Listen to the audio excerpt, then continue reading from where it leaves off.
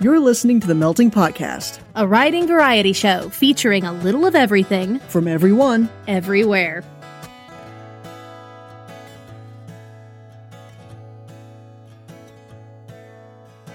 Hey, lexiconnoisseurs and word chefs. Welcome to episode 77 of The Melting Podcast. Who are you?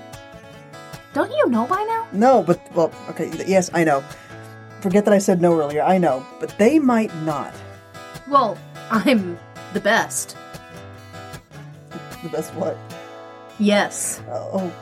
Okay, that's the best yes. I am your head chef, A.F. Grappin. I'm your grill mistress, Erin Kazmark. Apparently also known as the best yes. Yeah, so I'm awesome. Okay. What do we have for our listeners right now, Erin? Content. Great. Have I broken I you? was waiting for you to just say yes and say that it was the best yes. You want to hear the best yes? Yes. Yes. Yes. Yes. Oh, you Pick one. No, I don't want to pick any. Seriously, they can pick whichever one is the best yes, because I can do No. all of them. No. I can do all of the best yeses. No, I'm apparently the best no right now. Yes, no. No. Okay. Well, yeah, you're all business, and I'm the fun one. So I'm yes, and you're no. It makes sense. Speaking of business. Business, business, business. The business of Numbers. writing and doing things and being creative and literary and such. So this podcast. This podcast. Right. This is a podcast. We're doing a thing. And I don't know why you're still listening to us, but you're not going to have to listen to us for long because this is a Chef's Table episode. Mm-hmm. What is the Chef's Table, Erin? This is recorded content from conventions and things like that we go to. It can be panels. It can be workshops. All that sort of thing. Presentations. Other people talking about what they do best. Mm-hmm. And we don't necessarily limit it to writing. We've gone into voice acting, editing, audio, all that kind of stuff. But, you know, it's stuff that does tie into creativity and writerliness and other words I might start making up soon. Which Well, you are a writer. Yeah. Go with my creative writertivity. Creati. No. Stop. Okay. Quit while you're ahead. This one is a workshop from Balticon 2018. Mm-hmm. I believe it was How to Improve Your Writing was the title of it. It was, oh gosh, I don't remember the title of it now, but it was, improving your readings. Improving your readings. Reading your own work. If you're Right. at, like a book signing or something and they've asked you to read a chapter, read an excerpt. Right. So. How to improve your readings. Something like that. Yeah. I was the moderator, so Yeah. I should know this. Yeah. Well, But it's been almost a I was gonna year. say, it's been almost a year since it happened, but yeah, we have this recording for you from Balticon 2018. Enjoy the Chef's Table. Bon appetit. Speak for anyone else. I will not ask you to speak for anyone but you. All right, thank you. I can't see it. May I see it? No, I mean, I'm in charge of this thing. Okay. Nice. 10:01, you're right on time. Hello, everybody. Welcome to Improving Your Readings. I am your moderator, Erin Kazmark, and I would like to go down and have everyone introduce themselves and tell why they're here. I'm Dave Robinson. I've narrated audiobooks and audio fiction for most of the audio fiction podcasts, certainly the quadfecta of Escape Artists, also Drabblecast, Starship Sofa, Tales to Terrify, numerous others, and also done book narration for Tantor Media. So, got some background. Yeah, yeah, that's right. I am Starla Hutchton. I started in podcasting in 2009. Back when it was cool. Yeah, She's a hipster podcast. Yeah, back when it was cool. But yeah, off and on doing audio work since then. But I have recently signed this year. I've done some projects through ACX, and I just signed on to work with Dan Audio out of LA. So That's awesome. Yay. Holy crap. I'm pretty excited. You go, girl. I'm Steve Wilson. I have been podcasting since 2005. Oh, Wow. All right It was then. cool, and it was not. That's when it was fringe. I was one of the early audiobooks authors, I guess, and Since then, I've had a podcast called Prometheus Radio Theater, and the theater's been dark for about 5 years now. No. So it's Black Box Theater. Yeah, exactly. Totally. But we did win the Mark Time and Parsec Awards, which was cool. Ooh. And, Awesome. So I haven't done any audio in about 2 years, but I've done quite a bit. Awesome. I have never won a Parsec, but I've been nominated 3 times. Always the nominee, never the winner. Exactly. My name is Valerie Michaels. I'm not a podcaster at all. I got into this through theater arts, and when I approach a reading, I approach it as a performance art and believe that reading from the book is separate from performing from the book. So Absolutely. I think that's why I was picked. And I am here because I got my start in theater. Performance is kind of my thing. And I'm also the co-host of a podcast, and I do most of the narration and at least half of the voice acting. So that's my stake in the game. Okay, so yes. Oh, you're not finished. I'm sorry. I wanted to start with an opening question, but if you have something to add first. No, I mean, are we finishing with everyone else? Does everybody else want to introduce themselves? I would like to know who these Yes, people are yes. and why they want to. Why do you want to hear us talk at you? All right. Wow. I thought this was a workshop. Yeah, that's what I thought. I'm here for the workshop. Come on. What? Well, then who are you? And Oh, why are I'm you sorry. here? I have to check my name here. Kidding. I can be at Ham sometimes. My name is Lisa, and I love writing. I'm not published. I also love reading things, and people say I have a good voice. So I also like workshops. So those are more than one reason, but My name's Ted Weber. I have the first book of a cyberpunk trilogy out. That one right there. you really, you think? And the second book is coming out September 1st, and I'm working on the third book, and I have a couple of other books that I have to find a home for, and I'm working on other stuff. I'm here because to improve my reading voice. Awesome. I can always improve my voice. I guess I'm also here for that too, if it's possible. Let me ask, Always. to what end? Yes. Why do you want to improve your reading voice? So that I have a better reading voice. To do what? To do readings and interviews. So this is for live readings at cons and so on? Yeah, and Okay. I've done a couple of radio interviews, Okay. so that it comes in handy to be able to have a better voice. That environment is different than being in a studio reading into a mic for audio fiction. So that's a different focus. So that's good to know. My reason is because I like to read to my friends. So again, live readings, not recorded. Oh, okay, yeah, that's true. It is. Sorry, I didn't mean to interrupt him. No. I did some sample reading for audio recording, but I'm not at the point where I want to do an audiobook, and if so, I would have someone else who has a better voice do it. Plus, my main characters are female, so it'll be better. I don't know. You just signed a contract. You might be a little busy. You just did. Just a bit.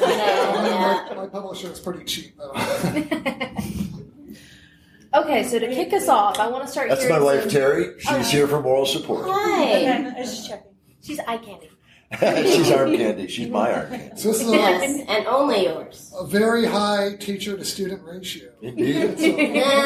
Focused All of the attention. attention. Right. And probably the youngest person in the room doing the supervising. I don't know how that's going to go. it's gonna work just I've always said I'm You're not absolutely sure if you're the youngest person in the room, but you're guessing. No, I was doing a costume parade because I'm directing a Madagascar Junior, Mhm. and my assistant director was completely useless, so I put a 12-year-old in charge of the games while I was doing a costume parade. Yep. And she promised she would never talk in class again. Uh-huh. But she did very well, so Awesome. young people in charge, not a problem. All right, so I do want to start with getting some expertise from everyone on our panel. So when we're talking about live readings, at cons, for friends, whatever it ends up being, what is one of your biggest pet peeves that readers do while they're reading their works? Blow through it. To Pacing. Yeah. Stare too much at the page.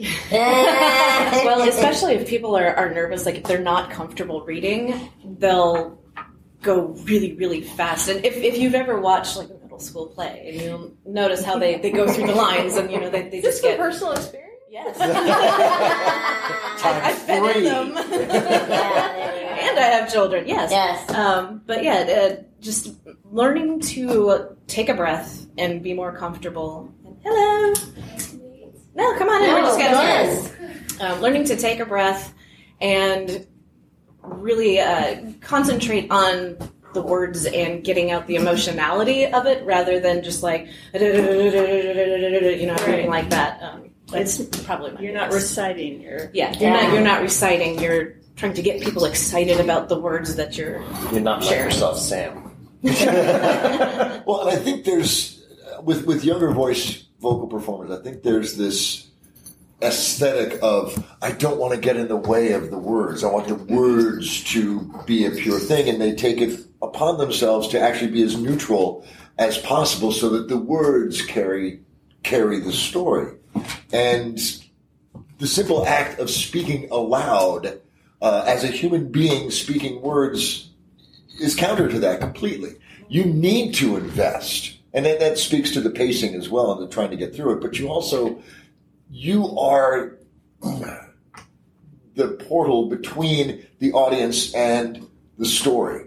And you need to infuse that with as much of what you feel, at least, is the engagement, the interesting, the cool. You picked this to share with people for a reason.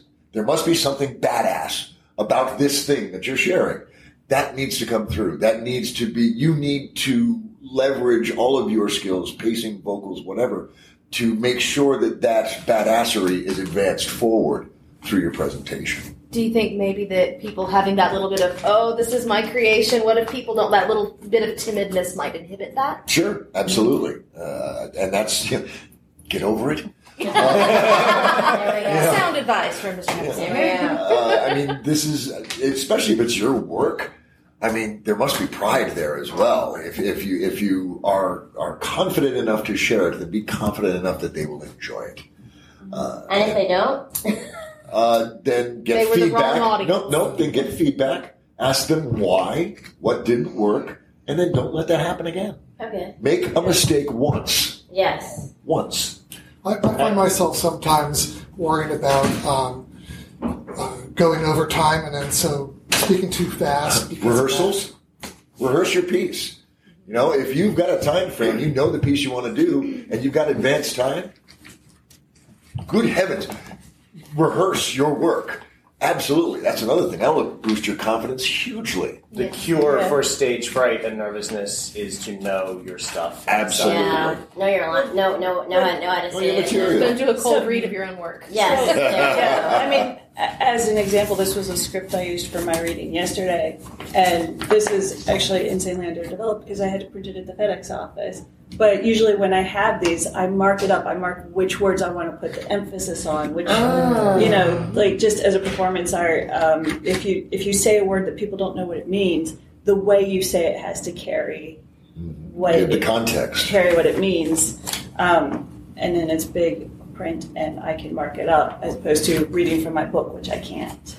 When I'm doing a piece for the first time, if it's narrative with a lot of dialogue and a lot of characters, I'll use Jim Dale's trick, which is get a pack of multicolored highlighters, highlight the different voices so that you remember you have that visual cue. That helps a lot. I don't do it anymore, but it was a really good getting started, getting into the flow of it. That's a great idea. I noticed you doing that at a couple of panels we were on, having it on your tablet. Oh, absolutely. And pumping up the font so that you're not reading at a 10-point type. And if you're reading from the Kindle app, I think you can highlight in different colors also. Yes, absolutely. I don't read from tablets because I don't trust technology. I just tend to break technology, legit. So it's like the battery only has to die on you once, or the app crashes on you once, and you're like, I have a printed copy right here. Analog. Yes. Okay, so for my panelists, what was your biggest hurdle that you had to overcome when it came to doing your own readings and putting yourself out there like that? Well, for me, it was a matter of confidence, especially the first time that I did a reading, because I'd never done it before. Like, I'd done, the podcast stuff, but reading it behind a mic by yourself is completely different than reading in front of an audience. And again, there's that whole blowing through it. So I always in my head have my mother saying, because she used to say this to me all the time when I was a kid and doing drama stuff, where's the fire? So in my head will always be my mother's voice, where's the fire? So it reminds me to slow down and take that breath and to just trust the material that I have in front of me. For me, I didn't start with reading fictional works. I started with giving science talks because I was a scientist, and my advisor said people who don't like giving science talks should be made to give talks until they're comfortable giving talks. And I remember the first couple times I did it, it was like my throat closed up, shaking, like people hear me. But and it's because with science, they can ask you questions that you don't know the answer to. So when I do stuff like this, like, no one's going to interrupt me with a question I don't know the answer to. I have the script. I can rehearse 100%, and it's so much easier to be confident in that. But I did have several years of doing science talks before I got to do the easy stuff. The fun fiction started stuff. in hard mode. Yeah. Really. Also, sometimes the questions are really hard. Right. And then, it came to a point with becoming comfortable with, let me look into that and I'll get back to you. And you don't need to have all the answers 100%. Because even in panels, people ask you questions. You're like, let me write that down because that's a good question. Or I don't know, and let me write that down. It's a good question. Let me refer you to one of the other panelists. Well, that one's my favorite. I'm stealing that one. That's why it's fun to be the moderator. Great question for Starla. For me, it was disabusing myself of the notion that having read the story, I was ready to then narrate the story. There was a lot more preparation that needs to go into that, because if you read the story, you're familiar with the story, you understand the basic flow and beats, but being at the mic reading a lengthy passage, there are going to be discrete points, discrete beats of intent and emotional tone. And if you don't prepare those, mark up your scripts, great. That's awesome. If you don't indicate to yourself what's coming up, then you can't foreshadow that vocally. If there's a dramatic moment coming up, then the paragraph before, if it supports it, should be quick pace, staccato, go, build, and then pause, drop the tone, deliver the line. That kind of... And there's the voice. Not all of us have the voice. You don't need the voice. I use what I've got. But pacing, tempo, and delivery, regardless of whatever instrument you have to work it with, will dramatically enhance the appreciation of whatever passage you're doing. And embracing that pre-read prep was something I had to embrace before I got behind the mic again. I mean, going off of that, in my books, I switch point of view a lot. So when I go to a reading, what I do is, like, I take this part from here, this part from here, this part from there, so that I create a cohesive story from a single point of view. And it allows me to get through, like, I don't just read a chapter, I pull stuff from the first 3 chapters, so you get a little bit more of the action, the intensity, and the moments that matter. So that's awesome. So you tailor a piece for the reading? Yeah, I tailor it directly for the reading. No. Do you have multiple readings prepared? Well, for this, I just did from book 4, but I have stuff from all of my books. Okay. So you can be called upon at any time. And they're different. They're different lengths, and so it's like if I have 10 minutes versus if I have 30 minutes, and then I thread it together because we were at the same reading, right? I don't know. Were we? I remember your voice. Once you hear it, that kind of happens. But the other thing I do is I write a script for how I introduce the book and how I introduce the scene so that I don't forget, here's how I want the scene to introduce. And then when I go from one scene to the next, I have a short break where I thread, this is how the scene relates to this. And then I can incorporate things like the dedication of the book or the cover of the book and the details that I take pride in, essentially. So that's awesome. Because that ensures everybody's getting the hot stuff your reading is all steak. No And as part of prep, and the other thing too is if you have a line here and it's in the middle of all this exposition, it's like, I'll take this, I'll put it here. So I do some bit of rearrangement so that as a vocal performance it comes out and I take out all the exposition that only matters later in the book. So, yeah. When you do that, do you find yourself being like, I wish I'd edited the novel or something? No, because the things I'm taking out are things that you just don't have context for yet. That they don't have context for yet. And like for my first book, I was going to the point of view of a schizophrenic character. I had to very heavily edit that so that it could be readable and you could get the action of what was going on and then explain later, like, you know, there's this whole hallucination sequence that I took out because I didn't want to confuse you. Well, I think one of the things that's we were talking about kind of hurdles when you're starting out, especially with a live audience. I had done, like you guys, I'd done theater, I'd studied in college, so I've been in front of audiences before. But when you're reading your work for the first time to an audience, my big thing was, oh God, what if I bore them? Yeah. What if they fall asleep? What if they snore? What if they get up and leave? What if they heckle? I mean, or what if there's only one person in the audience or no people in the audience? And I've actually done that with one person. That was very strange. The one guy sat there listening to me read, and that was actually cool because there was a teenage girl standing in the doorway, and she kind of stuck her head in and stuck her head out. It was a catclave, and finally she came in and sat down. And she listened for a while, and then she got up and left, and I thought, okay, I lost her. And then she came back. Turned out she was with a soccer team that was staying in the hotel. Nothing to do with Capclave. Did not, but heard me reading, and she said, I just like to listen to stories. I went to tell my friends where I was, and then I came back, and the next thing I know, she was downstairs signing up for cons. Wow. That's like the dream. It was great. I mean, I had an audience of basically 1.5. But yeah. Well, I think that boredom factor that you just... You have to kind of get used to the idea that you're, especially if you're at a con, even if you're at a bookstore and people are coming and sitting down, they want to listen. Right. People want to be entertained. So, but it takes a while to get used to that idea. When I was in grad school, we had a story reading group, and we would just bring in books and read aloud to each other. And it's the same notion of people want to hear stories, and you get enraptured when you hear someone else reading. Well, and one of the things about this whole con experience is that we've all been audience members at readings. And remember how you felt as an audience member.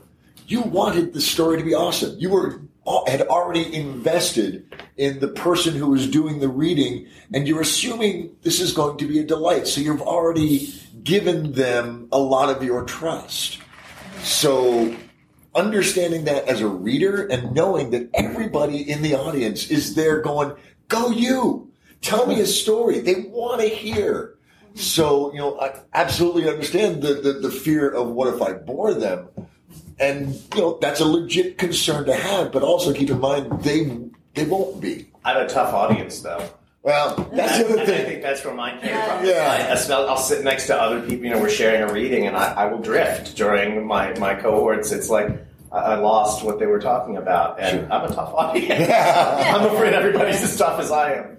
Yeah. Is it because you get distracted, or is it because you're so focused that you're up next? It's both. It's a little both. I'm a little ADD, and I'm also I'm thinking about, okay, how am I going to do this? It's probably better if I've already read it.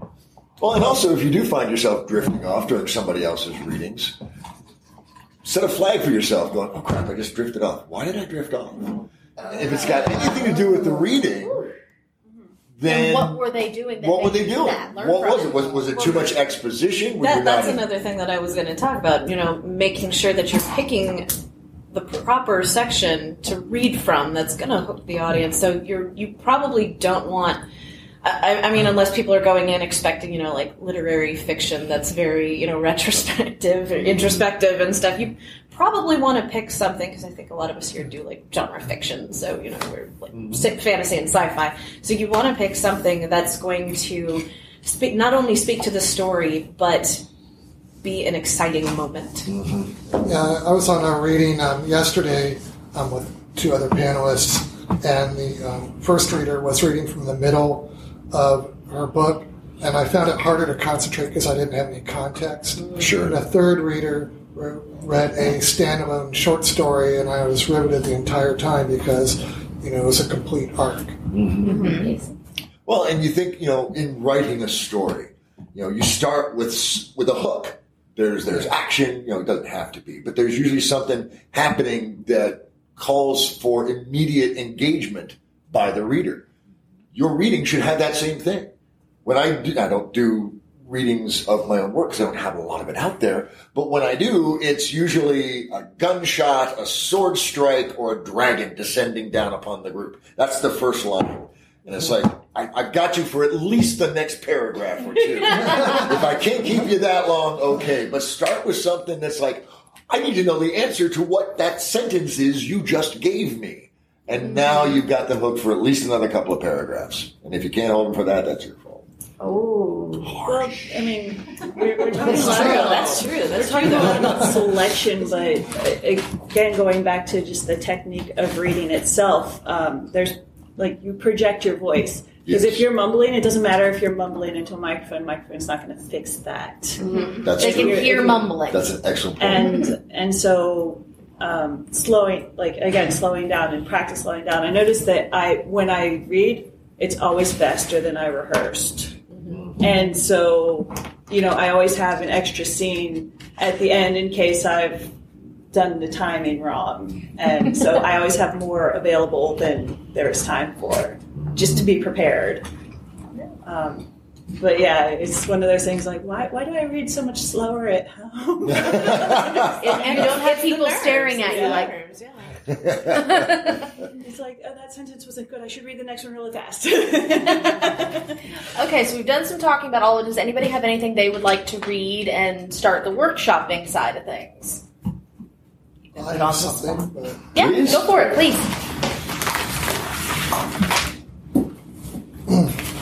So this is intimidating because I know you can get torn apart. Not necessarily. They're positive. You might be really awesome, more so than you think. Remember, we all want you So to do how long should I read? Do we have one of those timers in this We room? do. We can 5 minutes? Yeah. Oh, wow. 5? Well, that's a long time. We'll do 3 then. All right. 3? 3 minutes. So I'm not going to give any intro. I'm just going to jump into this. This is not the beginning of the book, but... Gripping Whaley by the arms, 2 burly guards marched her down a brightly lit concrete hallway lined with steel doors. Special housing. Whaley's wrists and ankles were shackled, limiting her steps to inches. She carried a thin bedroll and a set of generic-looking toiletries and wore a bright orange shirt, pants, and slippers. Most of the other prisoners wore asparagus green, but she was special, they said. They halted in front of a door stenciled 1057. Your new home, the male guard said. He had a dark goatee and shaved head with stubble on the sides that betrayed early hair loss. Never in her life had Whaley mentioned confinement in such a place, the high-security wing of the Federal Detention Center in downtown Philadelphia. Back to her birth city, where she and her sister suffered years of abuse. Wouldn't it be funny if Feng was in this prison too, she thought. This place is an assquake, the female guard said, her breath stinking of fried sausage. But wait till you get to ADX Florence. Whaley wasn't sure where that was, but obviously it was bad. I'm innocent until proven guilty, the guards chuckled. I should shut up. Her lawyers told her not to talk to anyone because every word would be recorded and used against her. Baldy spoke into his wraparound mic. Unlock 1057, please. Whaley heard a click, and the man opened the door. Her cell had the length and width of a cargo van interior. It had white concrete block walls, a narrow slit window, a concrete ledge with a brown plastic mat, and a stainless steel toilet sink unit. The door was solid steel, except for a small plexiglass window and metal flap at the bottom. It smelled like bleach. I'm not violent, she said. Why am I in solitary? All terrorists go to maximum security, Baldy said. It's the rules. They ushered her inside the cell. I'm not a terrorist. Lunch will be delivered between 1100 and noon, Fried Sausage said. She turned Whaley to face the door and pointed at the flap on the bottom. It will come through that slot. You have half an hour to eat, and then slide the tray, plate, cup, and utensils back underneath. If you fail to do so, you will not receive your next meal. Do you understand? Jawohl, mein kleiner Führer. Whaley didn't know much German, but some phrases stuck in her head. Fried Sausage gripped her arm, the one that was shattered in the car accident, hard enough to choke off the circulation. Even though it was healed now, Whaley winced. Don't you get sassy with me, the woman said. I will knock you into the next century. Do you understand me? Whaley was pretty fit before the accident, but weak now from 3 months in the hospital and couldn't wriggle free even without the shackles. She embraced the calmness that had kept her sane since her capture. Yes. The woman let go. All right, then. Just remember who's in charge if you want to keep your teeth. Baldy unlocked and removed her shackles. After lunch, Fried Sausage said, returning to bureaucratic mode, you will finish your intake screening. You will review the admission and orientation handbook and complete the inmate acknowledgement forms. Then you will meet your case manager and get your ID card. Sounds fascinating. Can I have a pen and paper? That's really? 3. 3 minutes? That's 3. Yep. All right. It didn't dig. That's my upcoming book. I plan to never read from this book again. Well, your pacing was really well done. Yes. Like, it wasn't fast at all. Hold it up so we can see what it is. You can pass it around. It's a near future cyberpunk thriller set in Baltimore. And the second book, part of it is set in Philadelphia, but most of it's set in Sao Paulo, Brazil. So the other scene here is from Sao Paulo. Cool. So initial thoughts. I like the pacing. So the tone was like you had a nice rise and fall, but it was a very sad and depressed kind of feeling. So I get the feeling that the protagonist is very depressed about her situation. She's in prison. Which is okay. When you're describing the dark goatee of the guard, it's like I kind of want that to feel more sinister when you describe it. So, and when the female guard speaks, it's like I want her tone to have something slightly different because she's insulting this girl. And so I kind of want to hear that in the way you say it. When she says, I'm not a terrorist, it's like, is she indignant about it? Does she think she can actually win her case when she says it? Or is she kind of mumbling under her breath? She should feel indignant. So, it's like, so there are moments where when you're describing something that has a feeling that's different from the overall, oh crap, I'm in prison, you can actually put that in there because you can put more fear into it. You can put, when you're describing the people, when you're describing the place, you can put more emphasis on, or you like change the pacing, change the staccato of it. Do you know what that means? Do people know what staccato means? Yeah. Okay. Music people. But yeah, like you can put those kind of beats onto the words to just give that word a feeling that's different. I have no acting background or training at all. Yeah. So when it comes to reading different people's voices, that's something I need to learn, like how to. You don't need to do voices and accents. You just that would be the like one thing I would suggest maybe practicing a little bit on. And you don't have to necessarily give them different accents. Just even dropping your pitch a little bit for Baldy. And raising it for fried sausage. Yeah, and giving it just a little bit more nasal for fried sausage, or making it a little more snotty. It's like for the protagonist. I'm not a terrorist. Yeah. Use of pauses would be good also. A bit of a pause before each different voice. Unless there's a hurry. So pauses between each different voice. Unless you want to really make it sound fast. And that gives your voice a little bit of time to recover between switching from one voice to another. Right. So like when you've got like dialogue and then a dialogue tag and then more dialogue, so adding those pauses in will give more differentiation between the dialogue itself and the prose, the narration. That's actually a general point I wanted to bring out that you had touched on. Adapting your readings from your book to a vocal, stripping out dialogue tags where appropriate. Sometimes the dialogue tags are expository and they give more narrative. But he said, she said, if you can get rid of that. You don't need it. If you, following Charlotte's advice, if you give different voice to goatee and someone different for fried sausage, then you don't need he said, she said, or but really, fried sausage said was actually a wonderful smile bit for me. So don't strip everything out. But if it's not adding to the story, it doesn't need to be a part of your read. You don't need to be, well, as you pointed out, you can adapt and edit your work for presentation. And is it good to include, when you print out something for reading, mark where to put the pauses? Yeah, absolutely. Whatever you need. Yeah. You come up with your own shorthand for what that is. Some people put a slash, some people circle a word or whatever. You can come up with your own symbology that makes sense to you. And then, then if you have it all marked up and you're practicing with it, you kind of have a feel for your symbols and can... And you mentioned you don't have any acting training. Yeah. It's a good idea if you have an opportunity to take classes, take free workshops. There are voice acting. Community theater. We need men. But specifically to get trained on the not to swallow words and techniques for, like, if you're reading in front of a mic, techniques for going above the mic, going below the mic to alter the sound of your voice. I actually do have a couple things I wanted to add. Something I learned in theater. Enunciate more than you think you need to. Yeah. You're going to feel like an idiot. But pronouncing those T's, or when you have an L, I notice you tend to drop L's in a lot of words.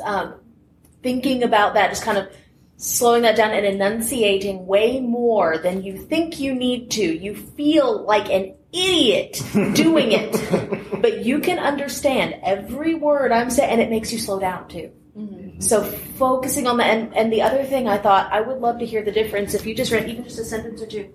Stand up.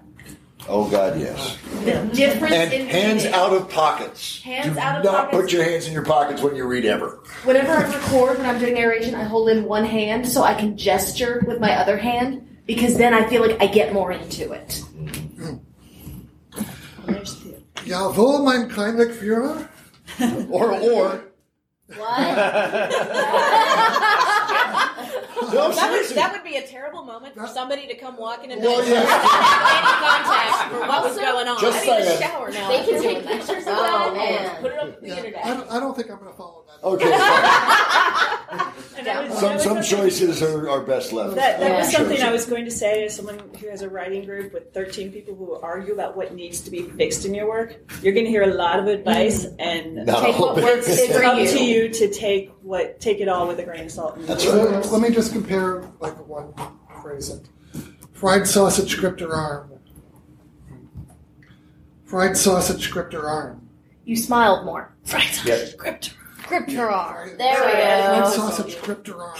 Yes. Yeah. That was better. Yeah. But yeah, something as simple as just standing up if you're nervous or something it makes you project. It makes you think of your posture. It gives you more of an avenue to kind of move if you need to. Yeah, so it's really if the microphones are at the table, then it's really a lot of it will depend on your venue. Like this. But if you're in a small enough room, like a room this size, you don't need a microphone. Take your chair away from the table, so that they can see your whole body, and you sit up like this.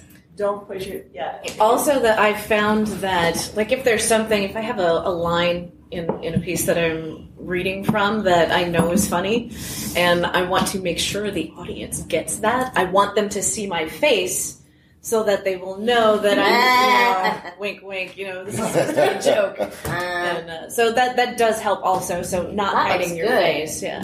Speak louder. Does it taste also. And by the way, you did a good enough job that I want to buy your book. I got two questions. Why did you choose that piece? And what do you want us to feel about it after you're done? Well, he wants you to buy the book. Well, let's pull back from the 30,000 foot view. Let's focus on the emotional response you're hoping to gain.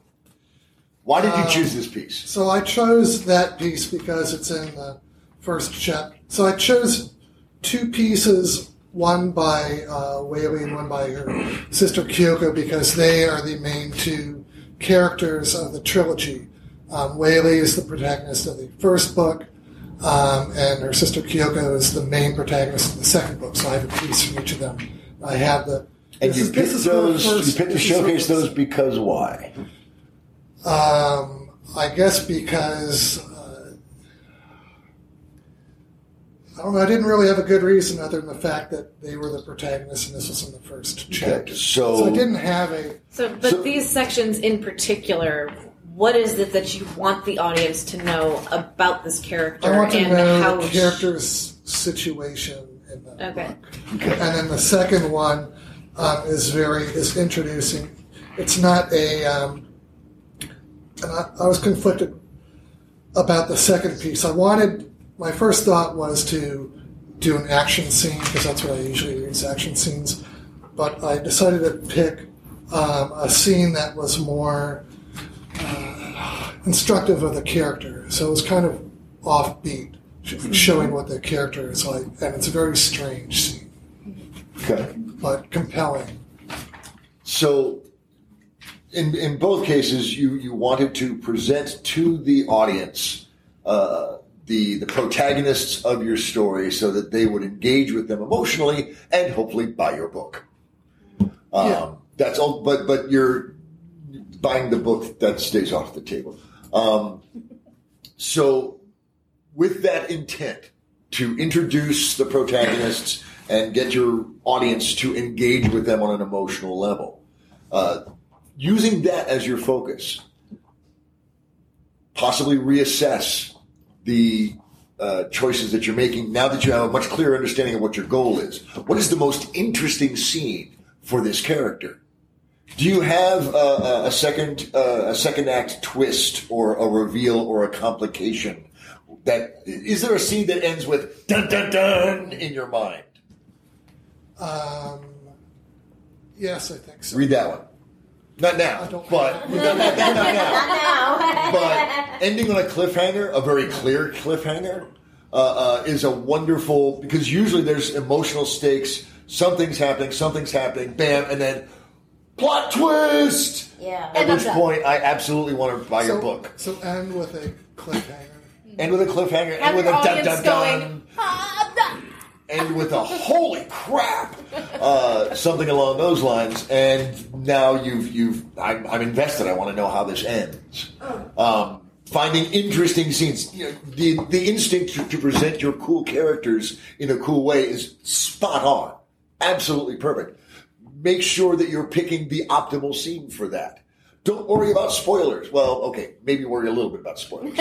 But that shouldn't be a primary concern, because usually you're giving such a small snippet that there is no context. So I don't know where this is necessarily happening in the book unless you tell me. You don't need to set this up necessarily. If you can find a bit that doesn't require any, then you don't need to go through the exposition. Okay, so they've done through this, and then they just did a heist here, and this is all this. 9 times out of 10, I'm not listening anyway. So dive in and tell me the story. Find that interesting snippet bit. So next time I should read a gunfight. I would love to hear a gunfight. As long you want a good balance between illustrating who the character is and action. Some and even not necessarily a fight. Right. Something that can have a fast pace and move quickly. Conflict. Not necessarily a fight, but conflict of some kind where people have stakes. So in some of the other panels, they're talking about how to start off your story and you want to start with action and tension and stuff, but you don't necessarily want to start off in a gunfight if you don't know who the characters are and why they're fighting. Who am I rooting for here? Good point. So I would assume that also applies to reading. Sure, absolutely. Although I would imagine the first person that you're introduced to in a reading is the person you're going to care about. So as long as your protagonist is the first primary perspective or the first dialogue or whatever, we're smart. We'll pick it up. All right. So does anybody else have anything they'd like to have workshop? Got our 3 minutes? Yes, 3 minutes. It's not going to be 3 minutes, but that's okay. Can you pass them out? Oh, yes, please. This is a short set of haikus that go together. I'm trying to get criticism on my reading, which is why I'm here. So, okay, let's get started. You know what? I don't like it here. This planet is just too new. Even the sun sleeps. I don't like this stone. This symbol is unknown, left to vanish in the sands. I don't like this job. I am alone here, and this colony is just me. I don't like this life. I'm an extrovert, trapped and left here to explore. I don't like this shell. My body is in a cage, trying to be freed. I don't like this sound. It's a lack of any noise, only my heart beats. But I like my mind. So very strong and supple. So I shed no tears. Very nice. Right, initial thoughts. I went first last time. But that is a thought. But if no one else has a thought, I like the emotion. I like the tone. I got that you were angry, and it was getting angrier and angrier. But then when you switched to I actually felt that change in your voice, and so I like that. Great. Mm-hmm. Reading poetry is a different animal than reading regular fiction. It's got a different flow to it, and the rise and fall, that goes with the meter of the poem. So that's not so much my wheelhouse. But. Hey, learn a new wheelhouse, right? It took you a little bit, I think, to get going. I noticed you really seemed to get into the emotional swing. Yeah, that's what I was trying to do. Yeah. I also liked that transition from the I don't like to that final stanza. That's your payoff. Yes. That is the reason we listen to all the other things in the large context of the lyric that you're presenting to us. Your posture changed. So it did in a good way. You kind of stood up a little bit more. I like, and your chin. So in a good way. So yes, so it showed the benefit of standing up that I've been talking You're about. right. I felt better standing up. And affirms the impact of physicality on a reading. It's not just vocals; it's your whole physical presentation. And you can, if you apply it consciously, it can be a powerful tool for you. Oh yes. So. But if there's something you do, there's things you can do that you don't always think about, and that's why it's good to get criticism. Sure. And also be aware of those impromptu, unconscious things that you weren't planning on doing, but we observe the energy in the room. Yeah, that works.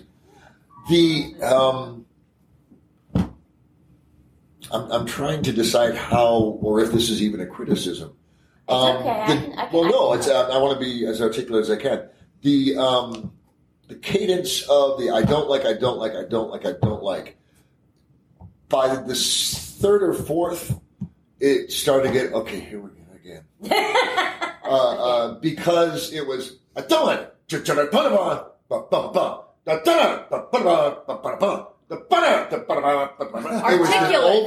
over again. That same. So I could have used a different tone with each variance, yes, absolutely. Okay. And identifying what that thing is. I don't like this stone. I don't like this world. I don't like this life. I don't like this job, whatever. Mm-hmm. Each one of those, while they need to be unified because they are all the don't like, so you're setting up for the payoff, the punchline at the end, each one should feel discrete in your own mind and heart, and by association, then, the way they come out. Distinctive. There should be, in a sense, of subtext of, you're telling us why you don't like this, but how do you feel about... Do you dislike it violently? Do you dislike it deeply? Somewhat, do you dislike it? I like this. I hate this more than I hate this, etc. Yeah, and there's discomfort, there's pain, there's rage, there's loathing. Getting subtle shades. Getting more upset. Or what about conceivably, that? Sure. Yeah, okay. I mean, there are levels to explore. I think you've unified them in the context of because of the meter. They're already all joined together. Now I think your challenge is to identify the discrete emotional flavors of each one, and then, taking a beat, and then I would recommend dropping. I like Really? this. You would recommend dropping it? I would. I would. You can still keep the posture I like. Just Because everything has been cut it, shut up. And then there's But I like this. So I go back down to normal. it's a whisper into a lover's ear. And the I audience like will lean this. forward. Exactly. Lean forward. I like this. Exactly. Or even and again, you decide it's your piece, but there's a redemptive quality to that. It's like, I've just listed all the reasons that I am enraged and hate all of this stuff, but that line, that last stanza redeems everything else. So hitting it as hard and making it the same as all of that, I think counteracts the redemptive capabilities of that line. especially since what she's saying is, I like my mind. Yes. It's introspective. It's internal. So Right. that's a good point. So and again, I'm big into contrasts. Contrasts in vocals. Yeah, what a shock. Contrasts in vocals are a powerful tool. You can't use them a lot, otherwise people go, "Oh God, another contrast, great." But if you use them and pick your points for them, they can be incredibly dramatic, like I just did just there. I noticed that. Did you catch that? I caught that. Did I'm I? leaning forward. Yeah, I know, right? What did you say? See? Speak up! Did I enunciate properly and project properly? Heard and understood. Yeah. Volume was great. Great. Do we have more thoughts? All right. Well, we've only got about 5-ish minutes left. Does anybody want any questions? Any more? I actually need to go. Okay, Dave. All right. Special I've got to set up a treatment. computer. All right, I Sorry. see how it is. Well, geez, you have to sit there and tell everybody. Yeah, you could have just Rude. you could have just gotten up and left and say sorry, see ya. I Bye. could've.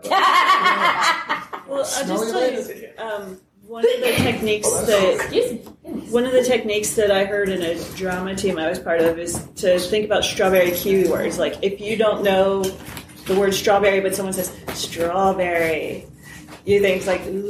But whatever that is, I want it. Yeah, Yeah, and exactly. then they say like kiwi. It's like, ooh, I don't want one of those, And so when you're going through your words, like, I'm allergic. you, Really?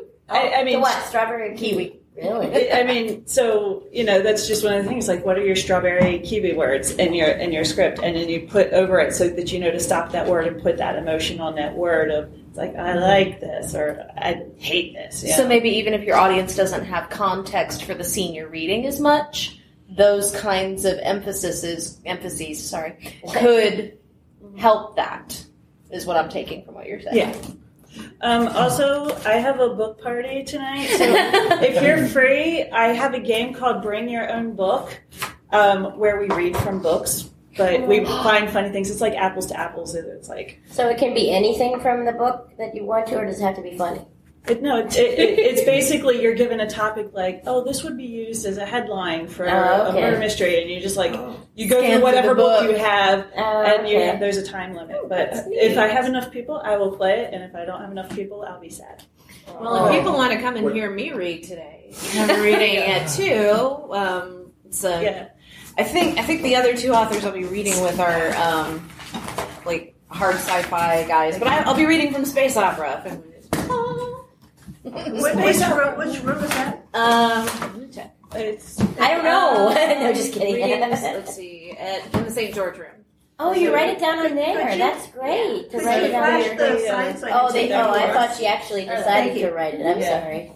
Okay, so for my two who got workshop today, what do you feel like is the best takeaway from this? That I learned things and that I actually learned things and got good criticism. There we go. To prepare ahead of time and to practice. Yeah, I was up until 12:30 last night practicing my reading for today. So And she's experienced, so level of experience does not matter. and it's You're my not, own work, so it's stuff that I need to be so if doing. you're not prepared, it doesn't matter how good you are. The other thing is, I can still practice this even if it's not that long, right? Mm-hmm. Oh yeah, you can never practice too much. One of the That cool was my things question. about reading your own work is, like, for me, going back to my first book, I'll pick a reading and like, oh my gosh, I forgot how awesome this is. People people who don't write think that we have our work memorized. Oh, No. I have a lot memorized, but I this, have like page this, the where this second happens. draft, You're like, and this is wait, the 30-second. I remember doing a backstage reading, and somebody showed my script. That's why we come to these things. And they said, "Well, don't you just have it memorized? You wrote it." I'm like, "Are you kidding? Do you know how much I've written? Do you know how many words I write in a year?" Well, thank you so much for coming, guys. For my panelists who are left, where can we find you? I will be at my party later. Where is it? The 12th floor in the club. Wow, lounge. the top floor. Top floor. And I have a prize wheel. You can win puns and science facts. Do you have an author website that we can find you at? The website is written on the invitation. Which I have. Does anybody want a business? So, yeah, I do have an author website. You can find me on Facebook, and you can find me giving a science talk on Monday. So if you're interested in hearing about weather satellites, that's where you're allowed to ask hard questions. And I know Dave Robinson, finding at the archivos.com, is it?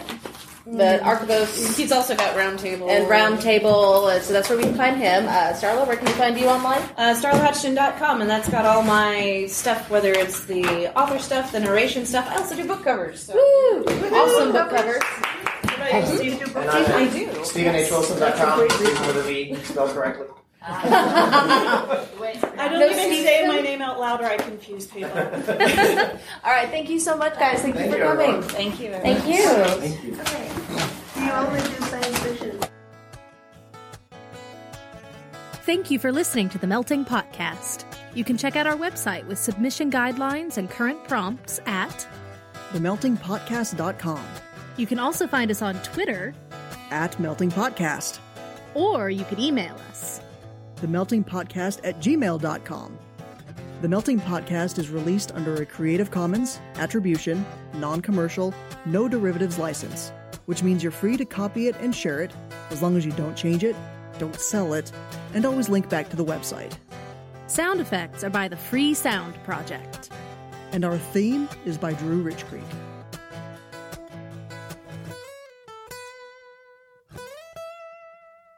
Send us stuff.